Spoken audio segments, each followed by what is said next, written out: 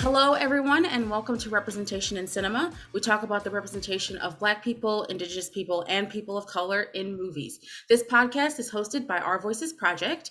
Our goal is to dismantle destructive stereotypes of minority groups perpetuated in the media by producing films centered on the multifaceted experiences of Black, Brown, and Indigenous people by providing educational resources across marginalized groups brought on by the stories we share.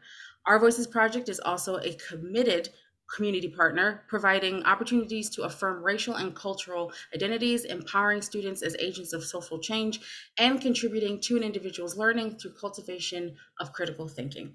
I'm Jackie McGriff, the director and producer for the Our Voices Project, and joining me is our incredible cinematographer, editor, and woman whose personal mission is to make sure you have fun things planned during your week, Deborah Alvarez. Welcome, Deb.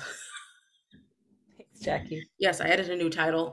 You're welcome. Anyway, and then joining us on the podcast today is Mia Alafarik, postdoctoral fellow with the Frederick Douglass Institute for African American Studies at the University of Rochester. Welcome, Mia.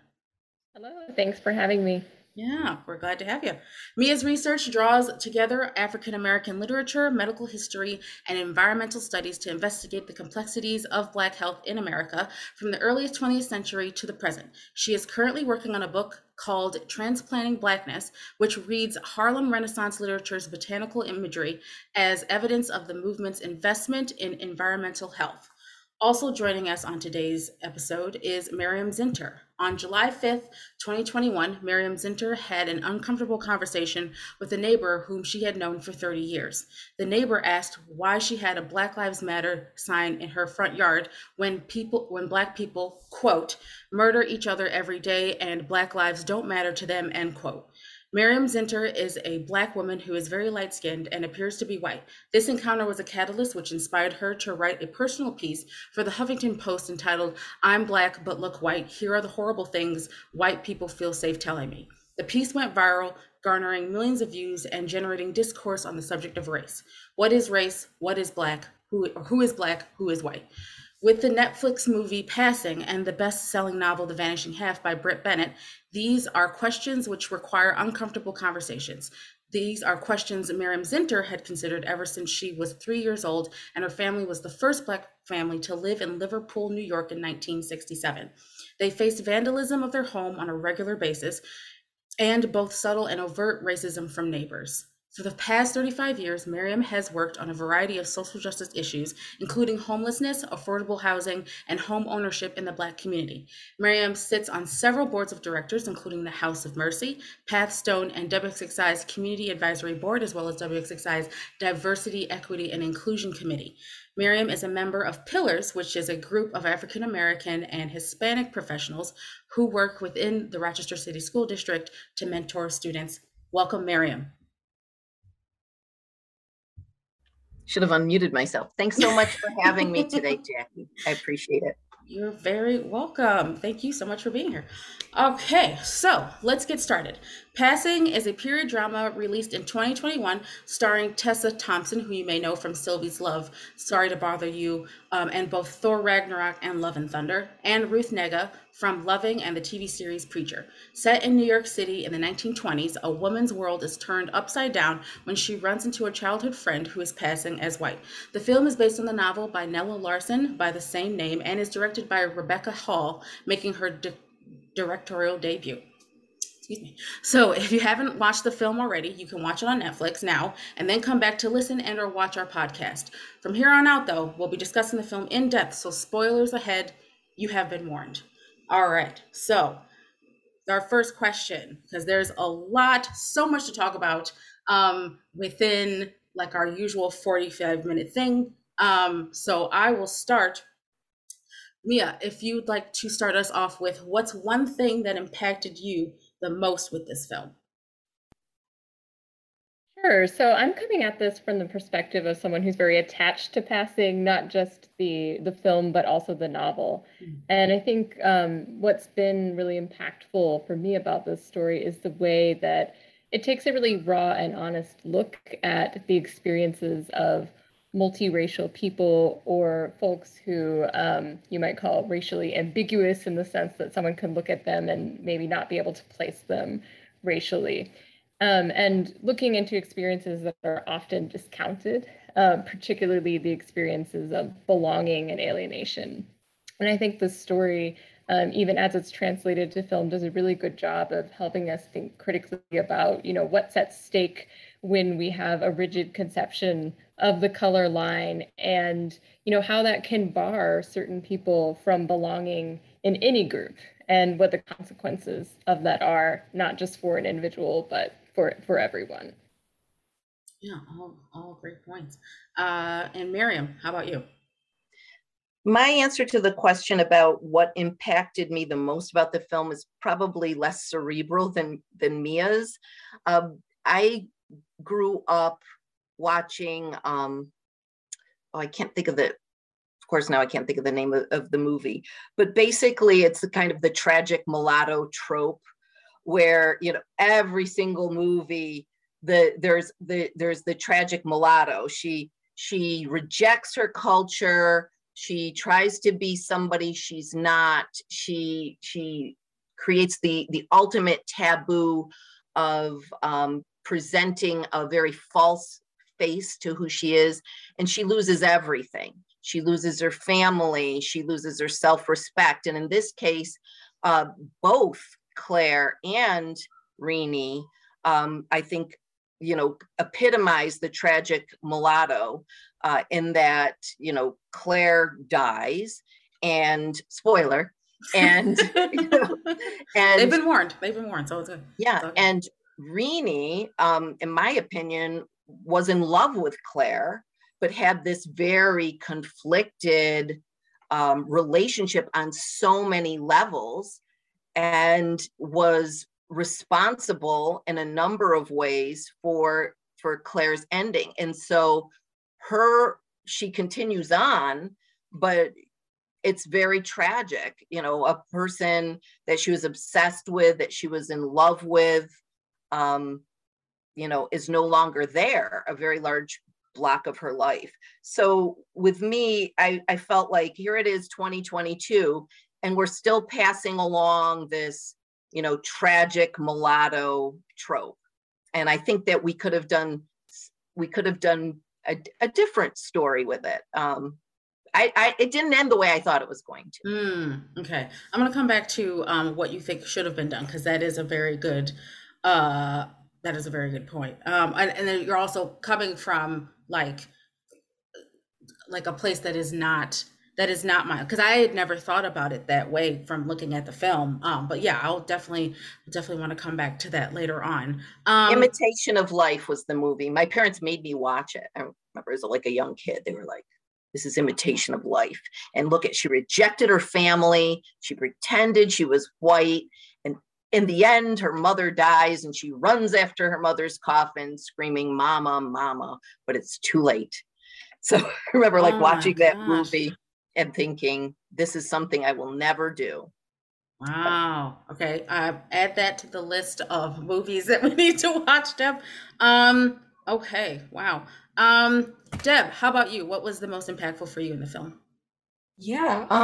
Excuse me. So it was my first time watching it, not too long ago. So looking back, it was gut-wrenching to watch the scene where you see Irene and Claire and her husband, and talking, and he had just met Irene, and the comment that they made with Claire about, he's like, oh, she's getting a little more darker and darker throughout our marriage. I would, and then of course following the comment, and then her laughter, mechanical laughter, it was just heart-wrenching to watch, and really one of those moments, especially given the time period where it's like, you don't see many examples of women speaking up.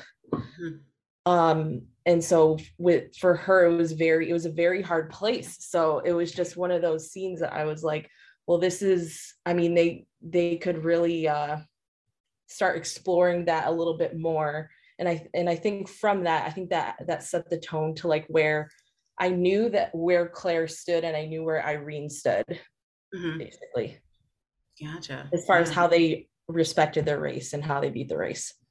Gotcha. Thanks for sharing. Yeah, so the thing, I mean, there were several things, but the thing that stuck out to me the most, I think,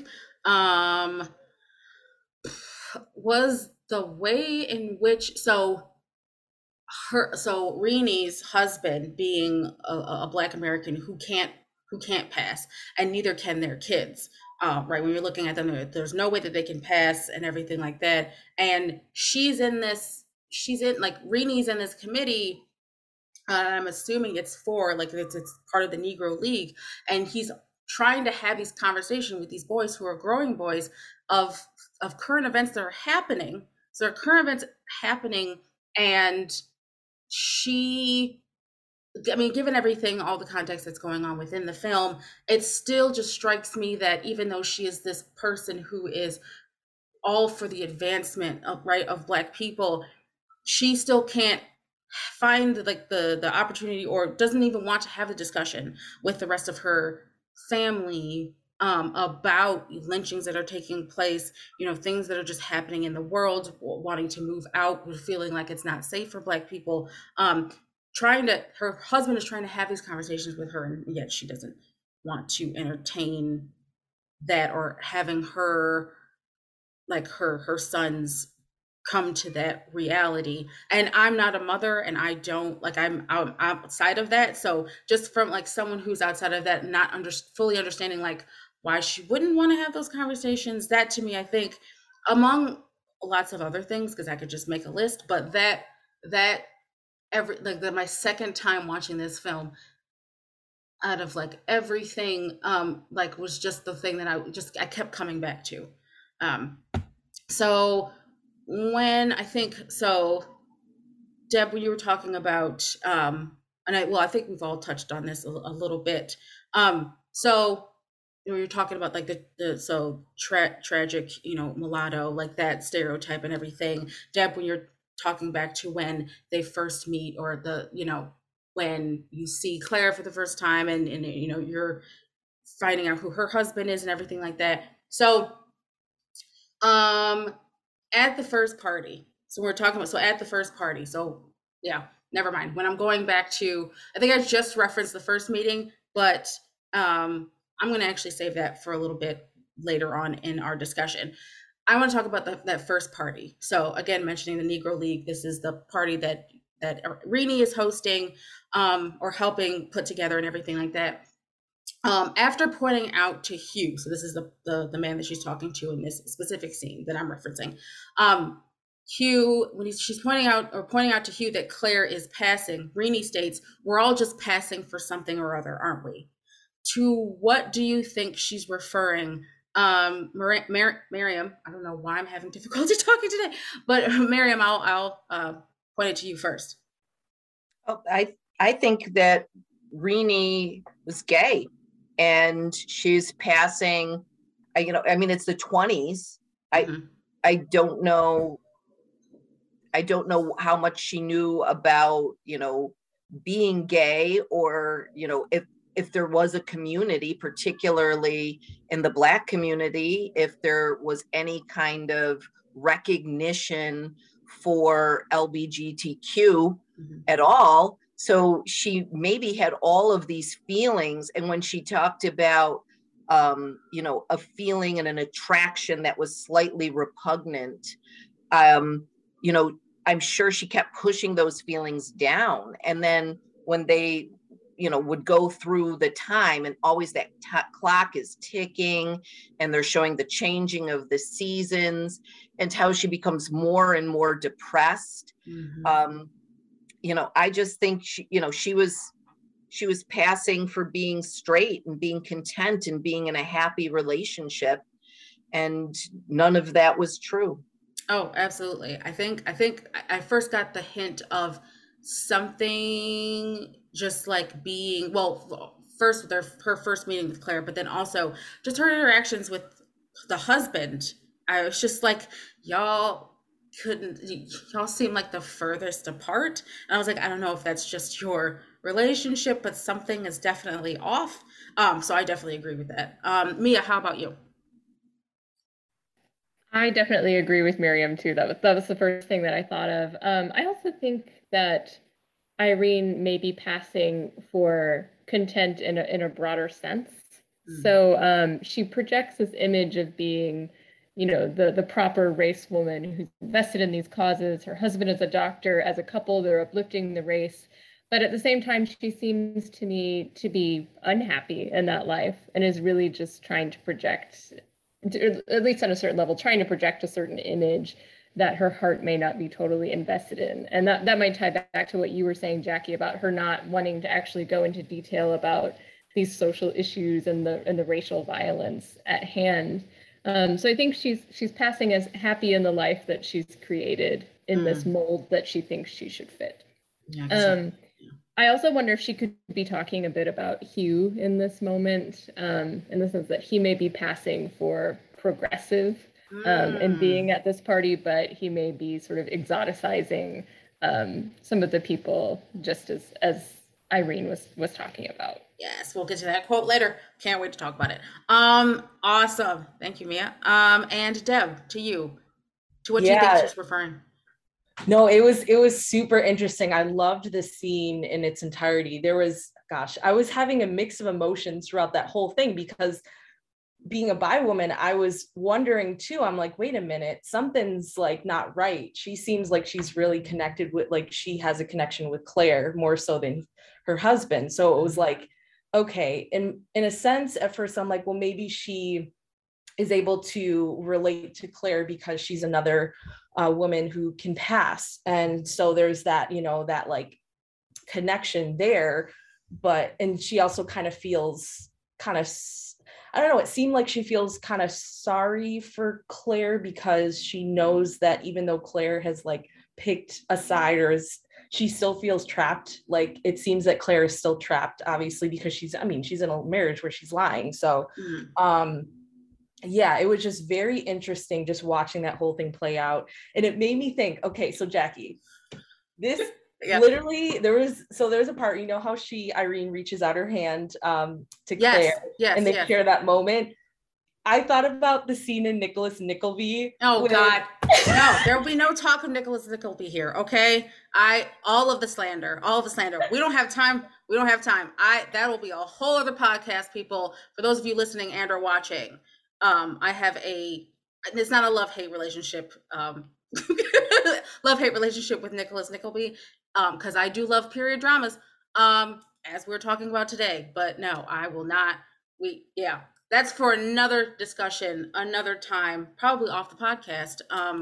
Because I can mention, like, at least the joke, the fact that, right? Is that okay?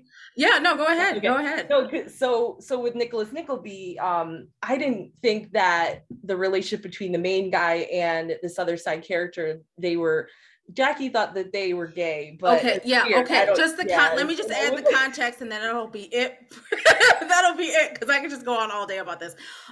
So for Miriam and Mia, for your context, as well as the rest of our listeners. So I'm always looking for period dramas, of course, to watch. I had mentioned Nicholas Nickleby, which was a film that I think you grew up on just loving, and so I borrowed the DVD, I watched it, and there are several moments within the movie where the two main characters, okay, Nicholas Nickleby and his friend, right, share these like loving, kind of like yearning exchanges at one another. And I'm like, wait, do they love each other? And like, he has a woman like love interest, but I kept saying, no, Deb, no, I don't think that's the case, even though that's what the movie was pushing for, at the end. He gets the whatever. But I'm just like, no, absolutely not. Plus there are several gay actors in the film. So I was like, is that what are they trying to hint at that? Like, what is going on? So no, I do understand. Yes, that hand exchange that they have, that was also another sign to me. I was like, No, see, she's Yeah. not only obsessed with her, is she loves her, like, or she at least like is attracted to her. The Like, sexual tension was so yes, thick you could cut it with a yes, knife. there was so much And that wasn't being said. Yeah. Like, after she met Claire for the first time, and then she like attacked her husband, and he was like, "Who's this?" And you could tell she was thinking of Claire when she was all over her husband. And I said, "Damn." Miriam, I detect no lies whatsoever. Nope. That is about it. Okay, so that I'm going to segue into a question that I had for all of you, because I just think, again, just going back to that first party, it's like I mean, it just catapults everything else, right? It kicks off like everything else. So again at the party, so Irene and Hugh are talking about a specific, like, pick out a specific gentleman, like in the party or whatever, and they're talking about whether or not he's attractive. Irene points out that, and said, this is in quotes, it's just plain exoticism, an interest in what's different, a kind of emotional excitement, something that you feel in the presence of something strange and even perhaps a bit repugnant to you. Does that not sound like exactly what we're talking about? So if you're only hearing the scene, or if you're not seeing what's happening, so if you're only hearing the scene, it's clearly about, and then they make this reference earlier in the conversation about white people attending black parties, and like how there's that, like, again, that tinge of like excitement being about something that is like different, but again, a bit repugnant to you. So however, so that's only if you're hearing it. But if you're also you're hearing what she's saying and you're seeing like where the camera's focused on, it alternates back and forth between Irene speaking and Claire dancing. So do you think it's obsession, or, and I think we've already clarified this, but just to reiterate, do you think that Irene is obsessed with her, or do you think it's more than that? What are your thoughts? Miriam, I'll go back to you and then I'll shoot it over to Mia. Well, I think instead of using the word repugnant, if you switch it with forbidden, it becomes very clear. But also in that same scene, after Claire's done dancing, she comes over and she stands next to Irene, and the camera pans and it's Irene's viewpoint, and it starts at Claire's head and then it just drifts all the way down to Claire's, am I allowed to say ass? Yeah, sure. That's where it drifts down to. And then she kind of leans over and she holds Claire's hand. And I was just like, you know, obviously when she was watching Claire's dancing and she was talking about it, she was not talking about the handsome gentleman Claire was talking about. She was talking about her feelings for Claire and the lust that she was feeling. And I think that was kind of in the beginning of the relationship. And then as it progressed through the seasons, it developed actually, I think, deeper into love. Yeah, absolutely. I would 100% back that up. Mia, how do you feel? I definitely agree. It seems to be a moment of projection. Not to say that what Rini's observing isn't clear and true on its own, but she seems to be projecting her own feelings in that moment and discussing her own feelings.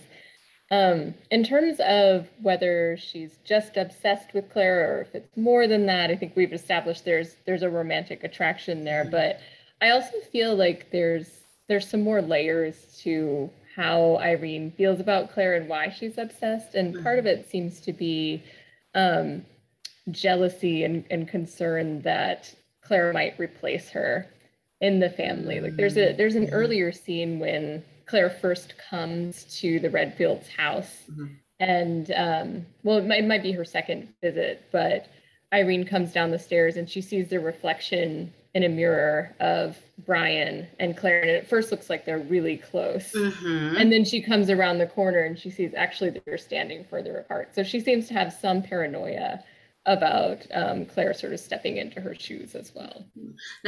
Now, Mia, as someone who you had mentioned earlier that you had read the book. Is this more clear in the book, like about like her, when you're talking about, you know, her fearing or just like, yeah, having this fear of like being replaced by Claire. Is that more prominent in the book, or is it leaning towards someplace else? Like having those, again, like drawing out those romantic feelings, or at least hiding those romantic feelings that she has for Claire. I think it's intentionally ambiguous in the book. I think we're supposed to wonder what Reedy is feeling about Claire. I do think that there are clear moments where you just think, oh yeah, this is more than that. In terms of whether the perceived dynamic between Brian and Claire is clearer, I think that is clearer in the text. There is a moment where Irene says to herself, she would not be uprooted, not even by Claire Kendry, which sort of speaks to this idea that she's afraid Claire is going to disrupt her life. Yeah. Oh, awesome. I'm glad they draw a line somewhere in the film, because whenever something is ambiguous, I'm like, no, just tell me. Deb, your thoughts? Yeah, so initially going in, I was already aware that Irene wasn't really in love with her husband and was more obsessed with Claire. And so watching it, at first, I thought that she was talking about her husband, because I was like, well, he could be seen as the guy dancing with Claire as well in that regard. But again, it was like, wait, no, like, it makes way more sense. The more she was like, later on, I was like, yeah, it was about Claire. So there was like this like mix of, feelings and like realization, like, wait, is it the husband? Is it Claire? Like, what's actually going on? And it just, as it unfolded, it became more clear to me. Right. Like Mia had said before, layers. Like there are so many different layers that you can put on that, for sure. Thanks, Deb. Okay. So moving right along, who and or what do you think is responsible for Claire's death? Miriam, I'll have you start. Layers again. So, when Reenie bumped into Claire's husband on the street and she is with her friend, and clearly she knows he's figured it out. She like makes one call, but then she sees Claire and she doesn't say, hey, the jig is up, warning you, your husband knows, and what he said about he hates Black people. So she doesn't say anything. They walk up there. Now, granted, she opens the window so she could smoke. And then I replayed it over and over. Did she shove her out that window? Was she trying to protect her? Was it a combination of both? It was ambiguous. I mean, was it Claire's lies caught up with her? Was it that she had stated that if John ever found out, Claire was going to just move in with Reenie, and Reenie couldn't have that because her husband and kids like Claire better?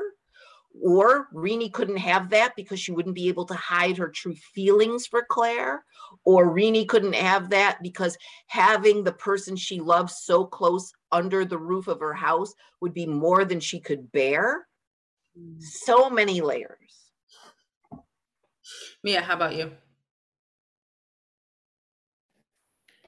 I guess I think one way of looking at it is that there's a collective responsibility for what happens to Claire.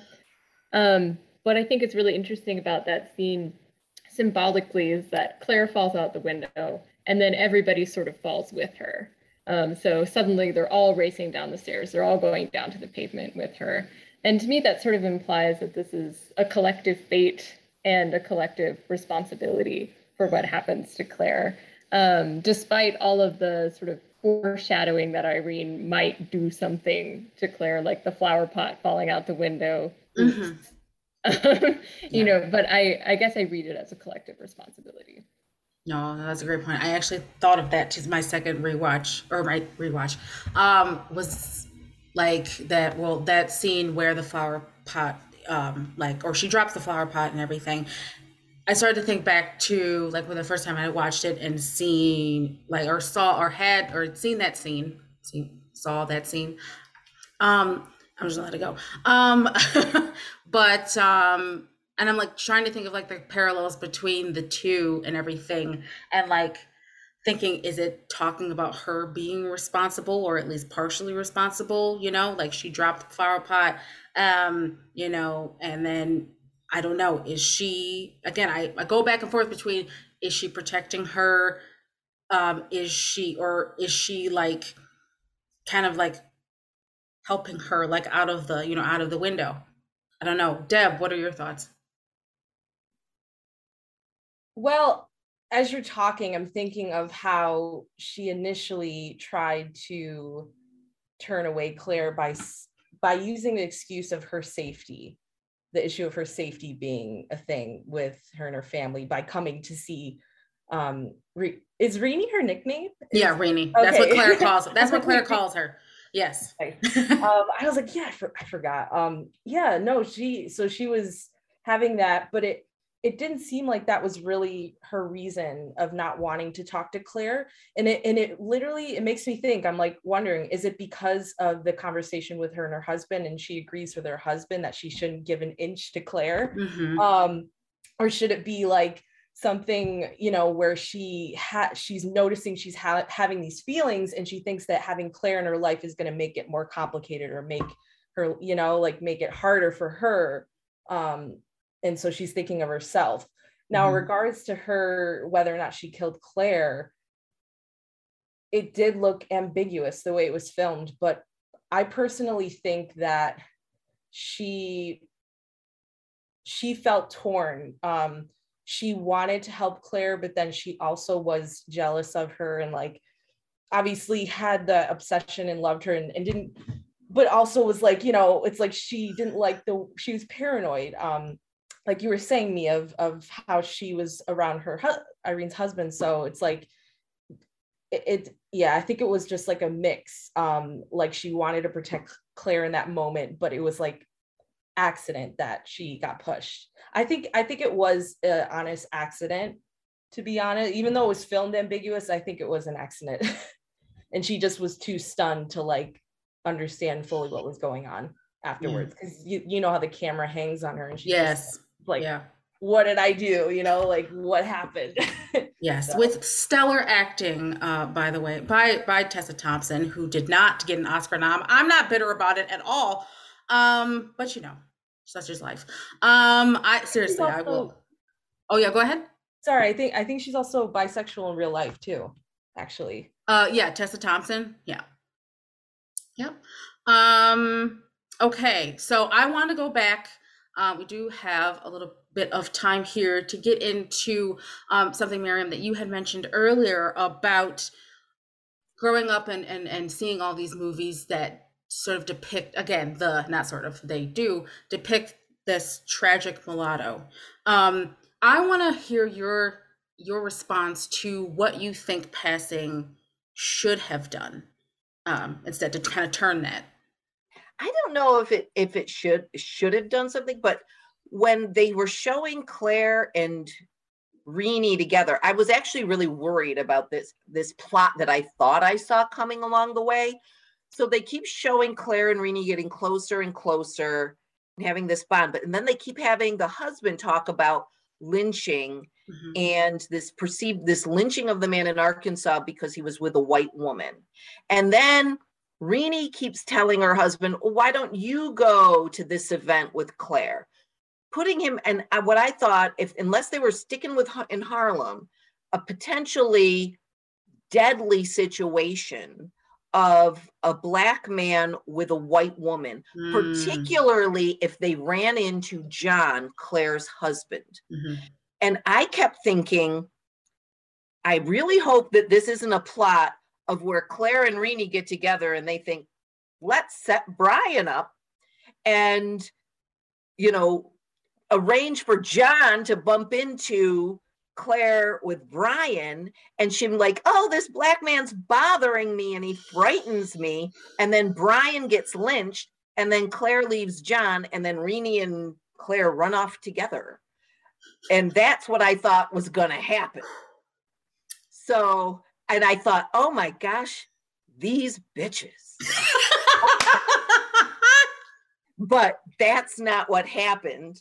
Thank God. But I was like, why do they keep bringing up the lynching? It's like bringing out the gun in scene 1 and then never using it. I thought that for sure it was going to be, Claire was going to end up with Brian being cozy, and then due to fear or a plot or something, throw him under the bus, just like she threw her culture, her race under the bus for a long time. Wow. And so I was surprised when that didn't happen. That is, oh my gosh, there's so many interesting points that you and Mia are making. And I'm just like, dang, I need to watch again.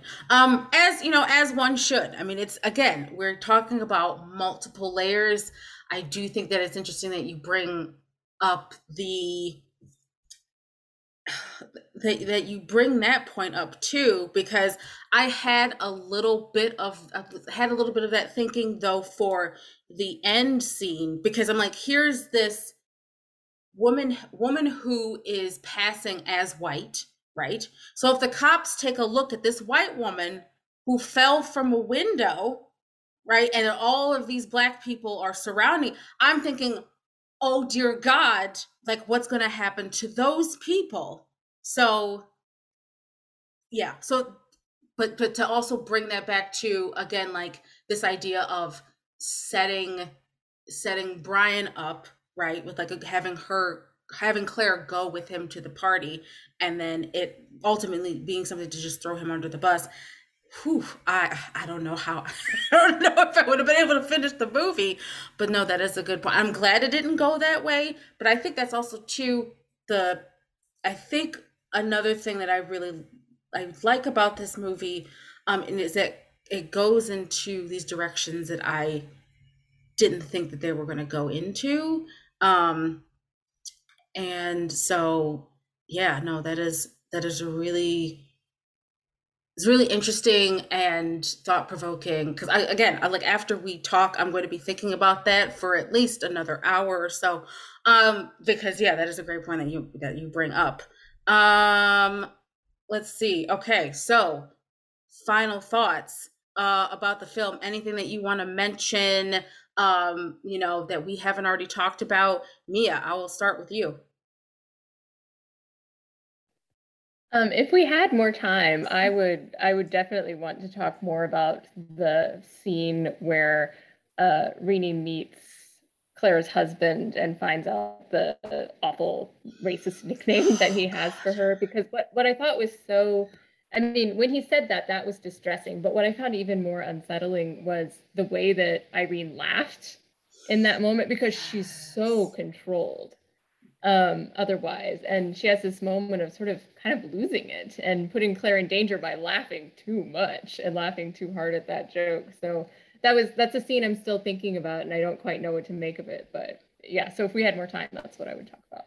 I thought it was because Renee was terrified because she at that point realized she was in the lion's den with a crazy racist white man. Yeah. And a person she hadn't seen for a long time that she really couldn't trust. And if she was thinking, if he takes a good look at me, what will happen to me? But yeah, that maniacal laughter was terrifying. Yeah. That's why it impacted me so much, because I was like, oh my gosh, like it's a very heavy scene. Yeah. What were you gonna say, Jackie? Oh, no, I was just gonna say again, like amazing acting by Tessa Thompson and also Ruth Negga, who again did not get nominations. I'm not bitter about it. Like I keep saying, I'm clearly bitter about it, and I will be for the foreseeable future. Deb, your final thoughts? Yeah. Well, it's interesting looking at this film, and really, because I'm biracial as well, but of course I cannot relate in this regard to this example, but definitely a lot of the inner turmoil seen on film, I think, was pretty accurate and well done, especially, with that scene with her laughing too long. It reminded me of times when I would laugh uncomfortably in uncomfortable situations, basically.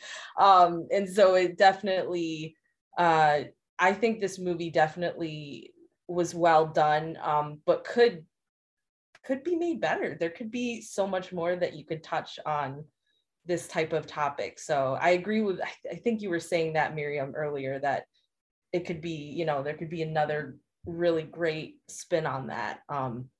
So yeah. Let's see, as far as, and thank you very much for sharing, Deb. And for all of you for sharing.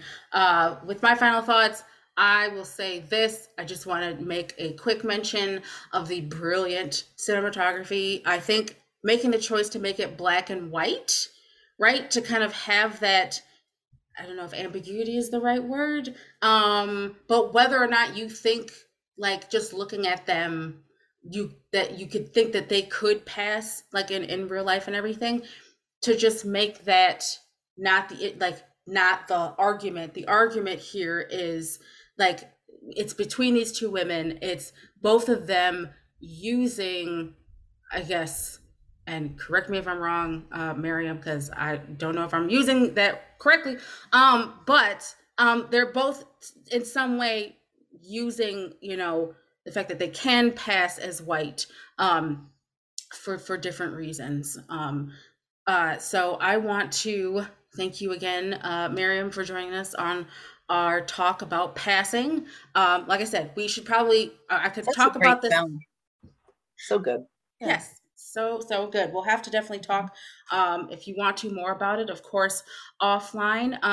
Mia, thank you again for joining us as well. Really appreciated your thoughts and your feelings about the movie.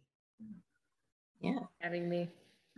Absolutely. To our viewers and listeners, thank you so much for your support of Our Voices Project and our Representation in Cinema podcast. You can find us on YouTube, Facebook, Instagram, and Twitter, and at www.ourvoicesproject.com for more information about what we do. You can sign up for our newsletter there to be the first to get notifications about new podcast episodes and projects that we're working on. We're also filmmakers. Woo! We're going to be talking about the movie Moonlight in July, so be on the lookout for the discussion coming your way soon. You can listen to this podcast anywhere that you listen to your favorite podcasts, as well as view it on our YouTube channel. This has been Jackie McGriff and Deborah Alvarez of Our Voices Project. Thank you again for listening and for watching.